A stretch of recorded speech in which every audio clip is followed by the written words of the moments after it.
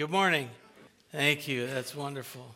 Our scripture today, I'm going to ask us to do something a little different. You can do it with your eyes open, but I'm going to ask you to do this as a prayer if you'd like to follow along. It's Psalm 145, and we'll share a little bit more about the background to this psalm in a little bit, but it's one of the greatest psalms in terms of giving praise and honor to God. In fact, it is the only psalm of all of them that is entitled a psalm of praise. There are others that were titled a psalm of prayer, but this is the only one that is a psalm of praise. And so as I read the scripture this morning, let's read this not together in unison, but let's read it as a prayer. Psalm 145. I will exalt you, my God the King. I will praise your name forever and ever. Every day I will praise you and extol your name forever and ever. Great is the Lord and most worthy of praise. His greatness no one can fathom. One generation commends your works to another. They tell of your mighty acts. They speak of the glorious splendor of your majesty, and I will meditate on your wonderful works. They tell of the power of your awesome works, and I will proclaim your great deeds. They celebrate your abundant goodness and joyfully sing of your righteousness. The Lord is gracious and compassionate, slow to anger and rich in love. The Lord is good to all. He has compassion on all he has made. All your works praise you, Lord. Your faithful people extol you. They tell of the glory of your kingdom and speak of your might, so that all people may know your mighty acts and the glorious splendor of your kingdom. Your kingdom is an everlasting kingdom, and your dominion endures through all generations. The Lord is trustworthy in all he promises, and faithful in all he does. The Lord upholds all who fall, and lifts up all who are bowed down. The eyes of all to look to you, and you give them their food at the proper time. You open your hand and satisfy the desires of every living thing. The Lord is righteous in all his ways and faithful in all he does. The Lord is near to all who call on him, to all who call on him in truth. He fulfills the desires of those who fear him. He hears their cry and saves them. The Lord watches over all who love him, but all the wicked he will destroy. My mouth will speak of the praise of the Lord. Let every creature praise his holy name forever and ever. Amen. We have been talking about God our Father, the God who created all things. And we've looked the last couple of weeks at a number of God's attributes. But there is no more power-packed psalm that outlines those as Psalm 145. Now, all of you can identify this, that as children, sometimes one of the greatest struggles is feeling that they matter. And it's heartbreaking to see children that feel like they're not good enough, that they're not worth something. And we think that's just a children's thing. Oh no. That is something that is for all of us. All our lives, we have revisited that question of whether or not we are worthy, whether or not we matter to somebody else, whether or not anyone cares. And that is a struggle, and it hurts, and it's hard. But we want to understand that we believe in the one that we know without a shadow of a doubt is worthy. Now, there was a story I want to tell you to get us framed into the idea of how we judge something's worth. There was a man who loved old books, and he met a friend who told him that he had just thrown away an old Bible that he had found stored in the attic of his ancestral home for generations. He said, somebody named Guten something had printed it. Was it Gutenberg, the guy asked? And he said, well, yes, I think it was. And he said, well, that Bible was one of the first books ever printed.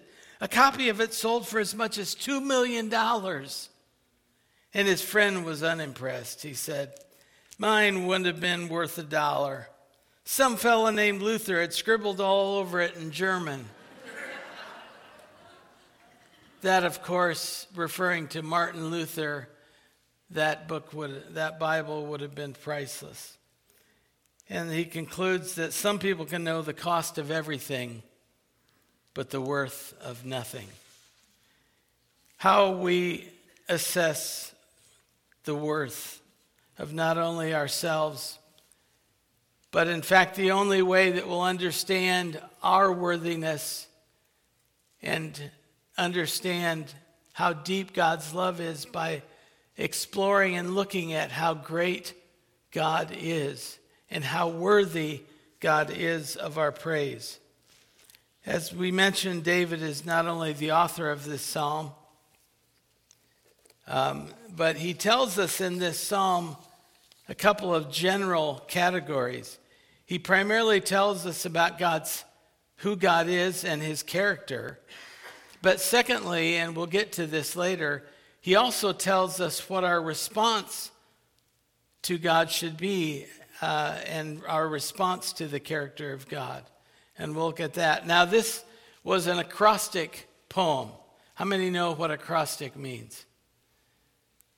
If something is acrostic, the first letter of every line starts with a different letter of the alphabet. So in English, we would do that as the ABCs. In Hebrew, it was the ABGs because it was the song, or the first one was Alpha, and then Beta, and then Gamma. And so in the Hebrew language translated, it would have been the ABGs.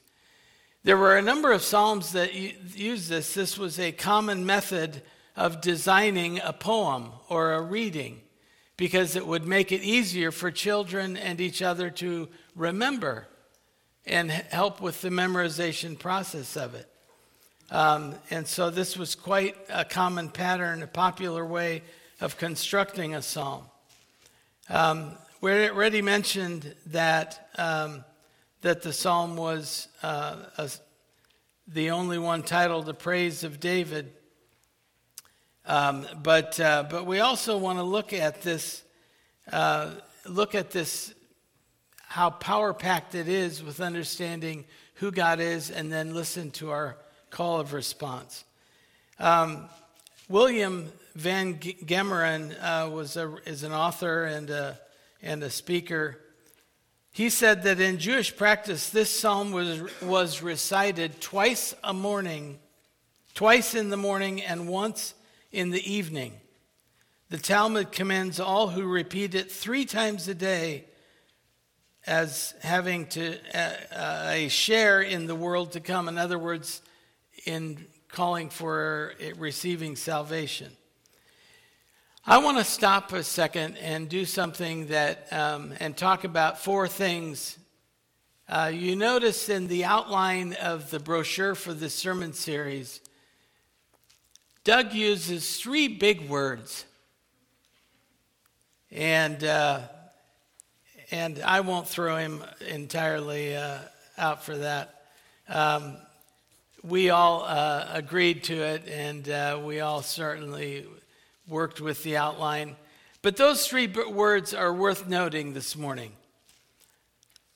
It talks about being God being omnipotent, omniscient, omnipresent, and I'm going to add a fourth one, sovereign. Omnipresence is the ability to be everywhere all at once. God is everywhere. His presence is everywhere. Omniscience is knowing everything. God knows all things. He has the power even to know the past and the future as well as the present. And God is omnipotent, which means that he has unlimited power. And my fourth one that I'll add is God is sovereign, which also indicates that he is the Lord over everything that he created, and he created all things. So there is a sovereignty. So he is sovereign in that he exercises his rule and authority as king over all things. So one would think, if God is all of these things, and we looked at last week we looked at Scripture, and on top of our God knowing everything and having power and being everywhere and being ruled over everything, we know that that is an incredible list that is given. Now, I counted in this passage, and I'm going to give you this challenge, especially for younger ones. You go through and see how many you can come up with. I counted at least 25 characteristics of God in this psalm. 25, that's in this one psalm. And there, I think, are a few more. Let's see if you can get them. And I'd love for you to come back to me and say, here's the number that I got in the psalm. But let's just say this. If God is this incredible, this amazing, all-seeing, all-knowing, all-powerful, everywhere present, why is it so difficult for us to trust him?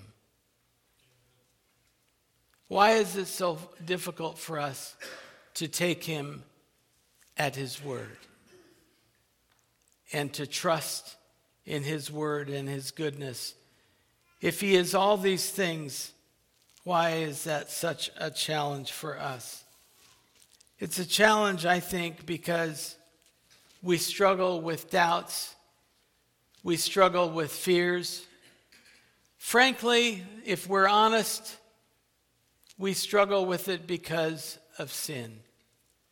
And we struggle with it because it's not necessarily something we understand. We aren't everywhere. We don't see everything that happens. We don't understand the big picture. We don't understand the eternal picture, which one would think would lead us not to an insecure place, but to a place of recognizing this is why God promises to fill in the gaps for us. He'll take care of things. He will follow through with things. He will make things right. Maybe not in our time, but in his time.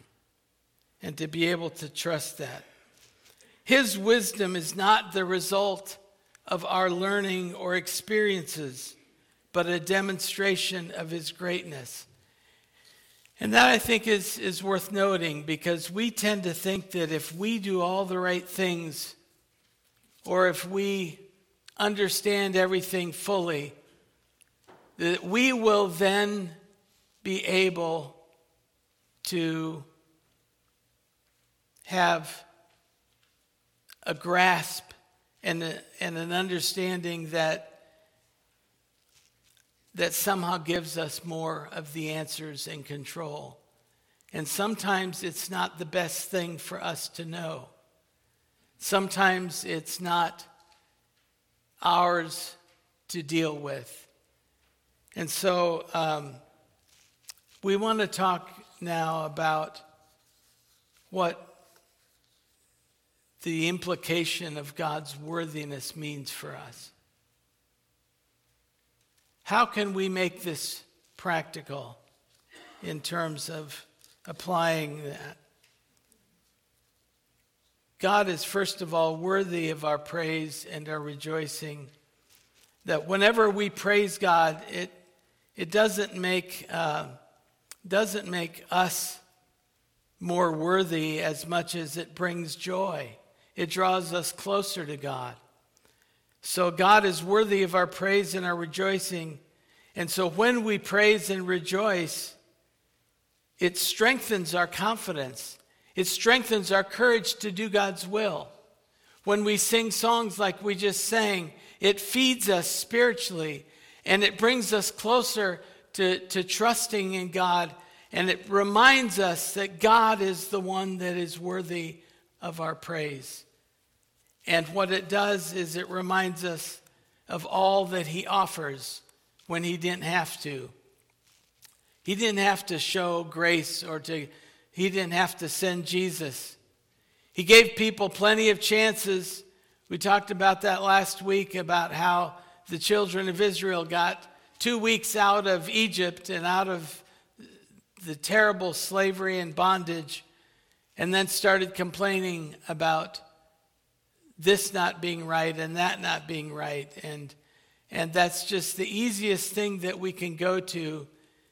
And the reality is that when we praise and rejoice, when you speak out a praise to God, it's going to be very difficult to continue to harbor and continue to stay focused only on the storms that are circling around.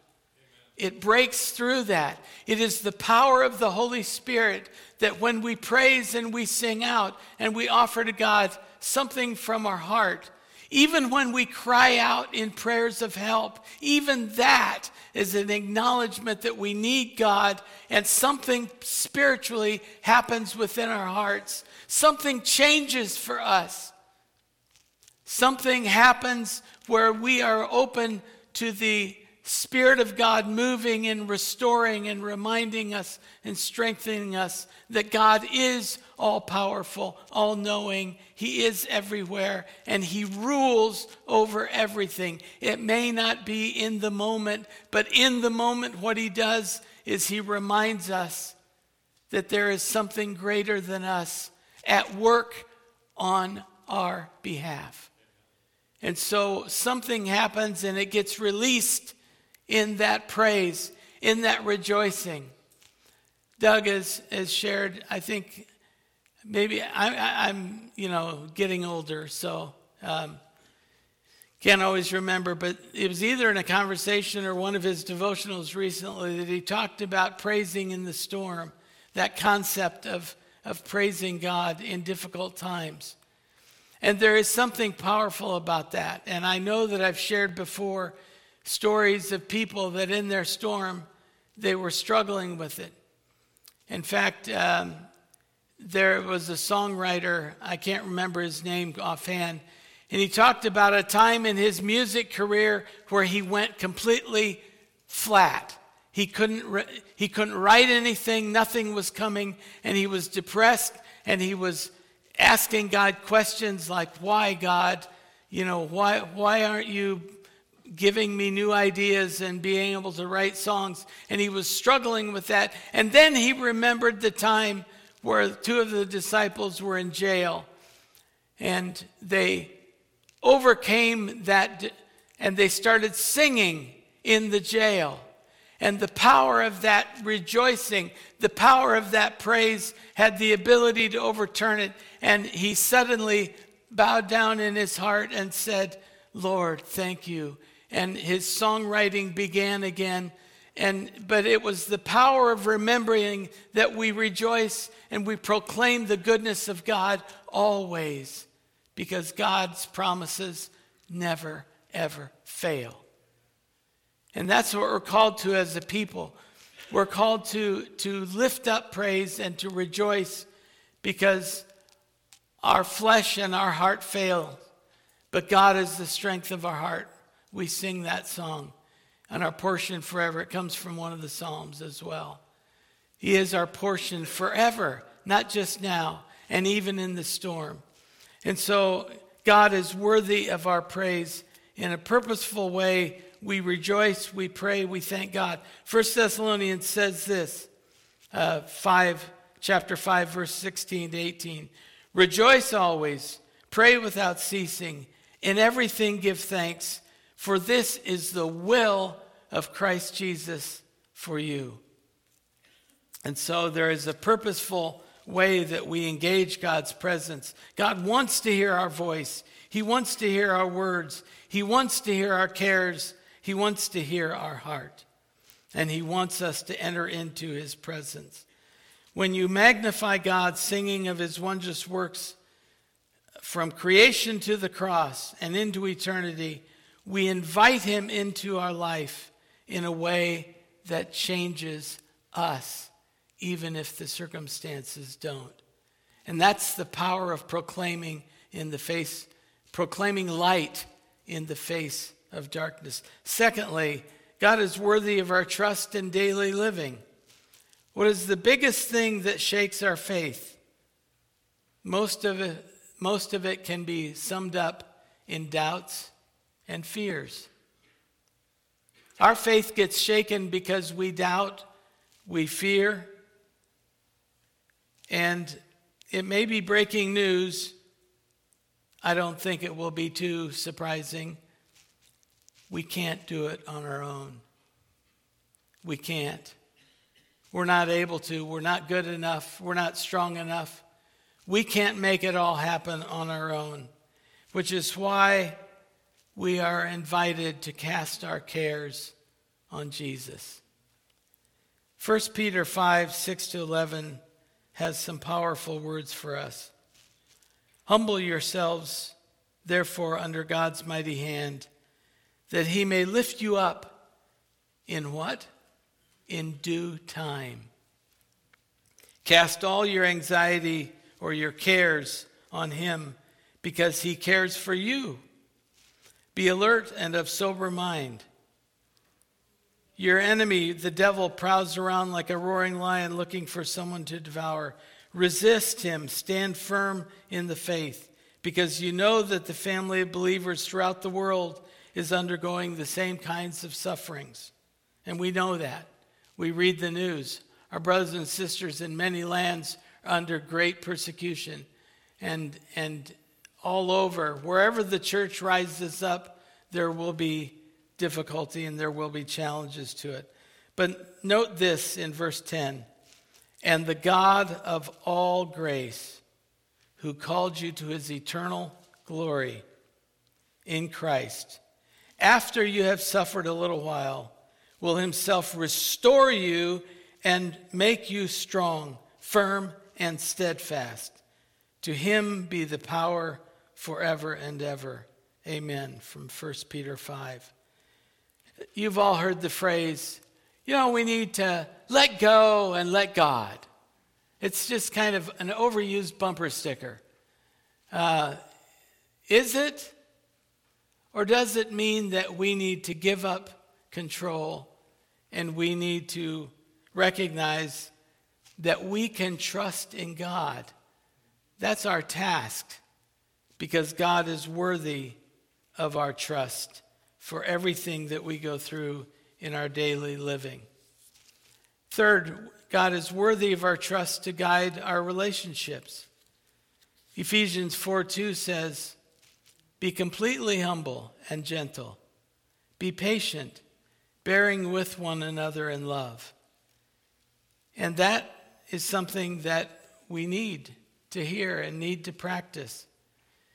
In an era and age and in a culture that is oftentimes filled with strong and demanding messages, in an era that rugged individualism and strong strong words of being your own self and no one taking my choices away from me. In the face of all of that, these words are very unpopular today. Humble and gentle, patient, and bearing with one another. When Jesus said in John 13:34, "A new commandment I give to you, that you love one another, just as I have loved you, you also are to love one another." When Jesus gave that, that was not for any given person in any given time. It was for always and forever, in every circumstance. You know, I see all these debates about who was the greatest. We see that in sports a lot. We see that even in the music industry. You know, who was the greatest artist? Who was the greatest guitarist? And there are debates about that. Who was the greatest basketball player? Who was the greatest quarterback in football? And there's all of that debate about who was the greatest, and you're comparing, you know, from one era to another era, and it's a different time, a different game. A lot has changed, those factors, but people always get into that kind of comparison. Well, I'll tell you, look, there is only one GOAT. You know what a GOAT means, greatest of all time. There's only one person that was the greatest of all time, and that's our God the Father, God the Son, Jesus Christ, and God the Holy Spirit. There's only one GOAT, which is our God, and it is our God which calls us to a new commandment, a commandment that we are to love. And that is the characteristic, and that is why he is worthy of our trust in our relationships, in our families, our communities, our neighbors, our faith body. We're called to that kind of love. And God is worthy of our trust to guide that, because we know that we can't always be able to find the right ways and the right words. Fourth, God is worthy of our trust for his strength. And I already mentioned the verse, our strength, our flesh and our heart fails. We know that we are not perfect. That is why we're called to humble ourselves. We know that we aren't able to do what God can do and provide what God can provide for us. He gives us strength. Ephesians 3:16 says, "I pray that out of his glorious riches he may strengthen you with power through his Spirit in your inner being." That's Paul teaching the Ephesian church and the Ephesian Christians. And he goes on in verse 17, "So that Christ may dwell in your hearts through faith." So that is the end result of that, is that Christ dwells in our hearts. And 1 Peter 4:11 says, "If anyone speaks, they should do so as one who speaks the very words of God. If anyone serves, they should do so with the strength God provides, so that in all things God may be praised through Christ Jesus. To him be glory and power forever and ever." It's a call for us to speak and to love and to serve with the strength of God, and to recognize we can't do that on our own. There's nothing we can say to make something effective. There is no sermon that can be preached that depends upon the skills and the ability of any preacher to preach. There is no teaching role that can be effective without God giving the strength and the making it effective in the leading of it. Isaiah 40:29 says, "He gives strength to the weary and increases the power of the weak. Even youths grow tired and weary.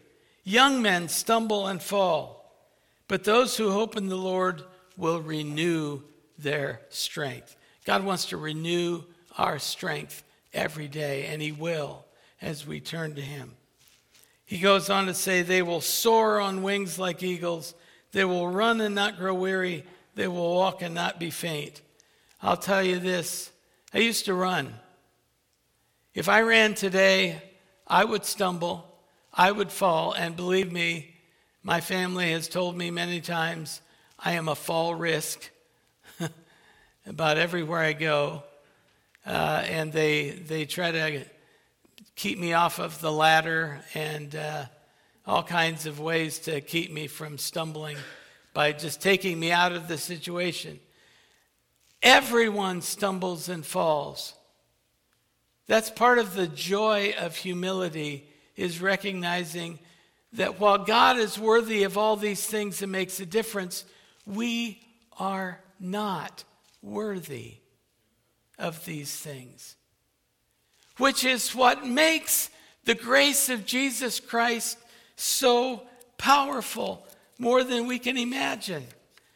Instead of trying to spend our lives being worth something, what if we spent our lives being faithful? What if our energies came from living out God's word and being devoted to meditate on that word? I mean, when you go back to the passage and it talks about the Lord is worthy of praise. The Lord, because of the Lord's mighty acts, his works, his awesome works, his goodness, his righteousness, his compassion. He is rich in love, slow to anger, good to all. Because of he is trustworthy, he upholds, he lifts up, he's faithful. Because of that, we are invited through Christ to lean into that and to basically be made worthy in Christ. That's what's so incredible. This God who has all these great things cares for you and I. Cares for us in a way that we just can't imagine. That in knowing all things, seeing all things, power over all things, and yet he calls your name individually. And yes, he probably even knows your middle name. He knows us inside and out and loves us in all of our unworthiness. So instead of trying to be worth something, we need to allow the work of Christ on the cross. Allow it, invite it to be what makes us worthy in him. And it is that we're called to. There are at least 16 ways that we are also called to respond to God being worthy. We're to exalt God. We're to praise God. How many of you know what it means to extol God? Extol means to praise enthusiastically. And sometimes when people get a little too enthusiastic, sometimes when preachers get a little too excited in the pulpit, it's too much, it's over the top kind of thing. And I would just tell you, we are called to extol God, enthusiastically praying and rejoicing for who God is. We're to commend God's works to the next generation. We're to tell of God's mighty acts, speak of God's glorious splendor, meditate on his wonderful works, tell of the power of his awesome works, proclaim God's good deeds, celebrate abundant goodness, joyfully sing of God's righteousness, speak of his might, look to him, call on him, love him, speak in praise of an incredible God. That's the call of this psalm for us to respond. Notice that most of those have to do with verbal utterance. Now, not everyone is a great singer, but we're called to rejoice and rejoice in our hearts. And we're called to give and to pass on to others what we know and have experienced in our praise of God. And so it is Christ that makes us worthy. Now, we started at the beginning with praise simply because of who God is. And in the end, we find out in the greatness of God, the compassion of God, the faithfulness of God, it still brings us back to who God is and how that makes a difference for our lives. So let's trust God more. Let's not waver in a clear biblical call to love each other, to speak God's goodness over each other, to honor God by trusting more, rejoicing more, speaking his love and grace and forgiveness and his awesome works over each other more. Let's dare to live different from the world, dare to sing a new song, dare to bless as we have been blessed, to dare to proclaim the work of Christ in his victory over death and evil, to dare to endure with faith in the one who is worthy. Isaiah 26, 3 and 4 says, "You will keep in perfect peace those whose minds are steadfast because they trust in you." Trust in the Lord forever, for the Lord himself is the rock eternal. In the book of Revelation, it says that when the Lamb took the scroll from the right hand of God, the first reward for his worthiness was worship.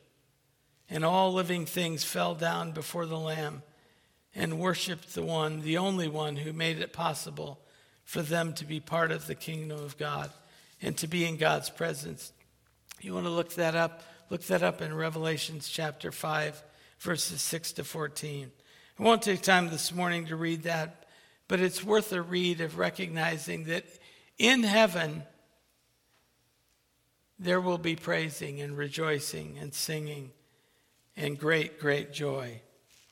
I think it's important that we note the fact that they worshiped with a new song. Songs have sometimes been a problem for the church. We get locked into certain songs. In fact, I'll close with this story, and then I've got a surprise for you at the end. One Sunday after the morning worship service, this kid named Isaac Watts started complaining to his father about how dull and lifeless psalm singing was in the church. His father said, "Well, if you don't like it, give us something better." Well, Isaac went home, opened his Bible to Revelation 5, and put this new song of heaven into his own words. This is what he wrote. He wrote, "Behold the glories of the Lamb amid the Father's throne. Prepare new honors for his name and songs before unknown. Thou hast redeemed our souls with blood and set the prisoners free. He has made us kings and priests to God, and we shall reign with thee." That new song was sung at the very next service in the Southampton church. It was so well received that they encouraged Isaac to supply more new songs. That began his career. The father of English hymnology. The new song of heaven inspired the new song on earth, and it changed the whole history of singing of the saints on earth. Heaven's praises have had a wonderful, powerful influence on earth. For Watts, Isaac Watts, many of you know this, went on to write over 700 hymns, and after him, many more began to write them. Let's sing a new song. Let's sing a song that reflects the glory and worthiness of God. And I'd like to invite the team to come up. And I have put the team on the spot by asking Jeff if he would lead us in Praise God. Praise God from whom all blessings flow. It's a song that is not new to us, but it's a song that reinforces the praise and rejoicing of God. And out of this, may there be 2, 3, even one who begins to write a new song. Maybe you go home today and start writing words that Scripture calls you to and that God inspires you to. But let's, before we do our other closing song, I think it's fitting to end the message with this song of praise. Would you stand, please?